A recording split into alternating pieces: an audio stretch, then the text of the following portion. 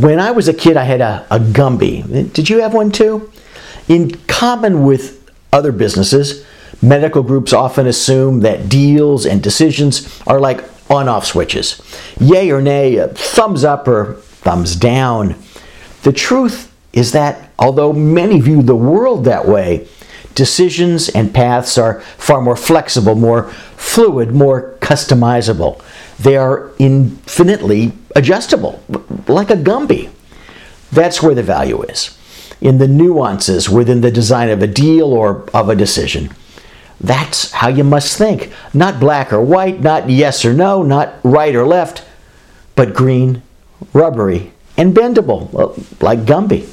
For example, many physician groups believe that they are faced with the decision to remain independent or to sell. Yet, that's not a binary question, on or off, because the reality is that there's a plethora of other choices.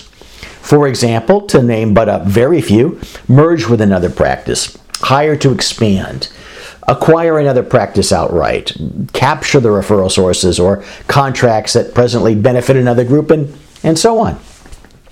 And then within each one of those routes, there are multiple alternatives and multiple ways to structure the deal or effort. Need a reminder?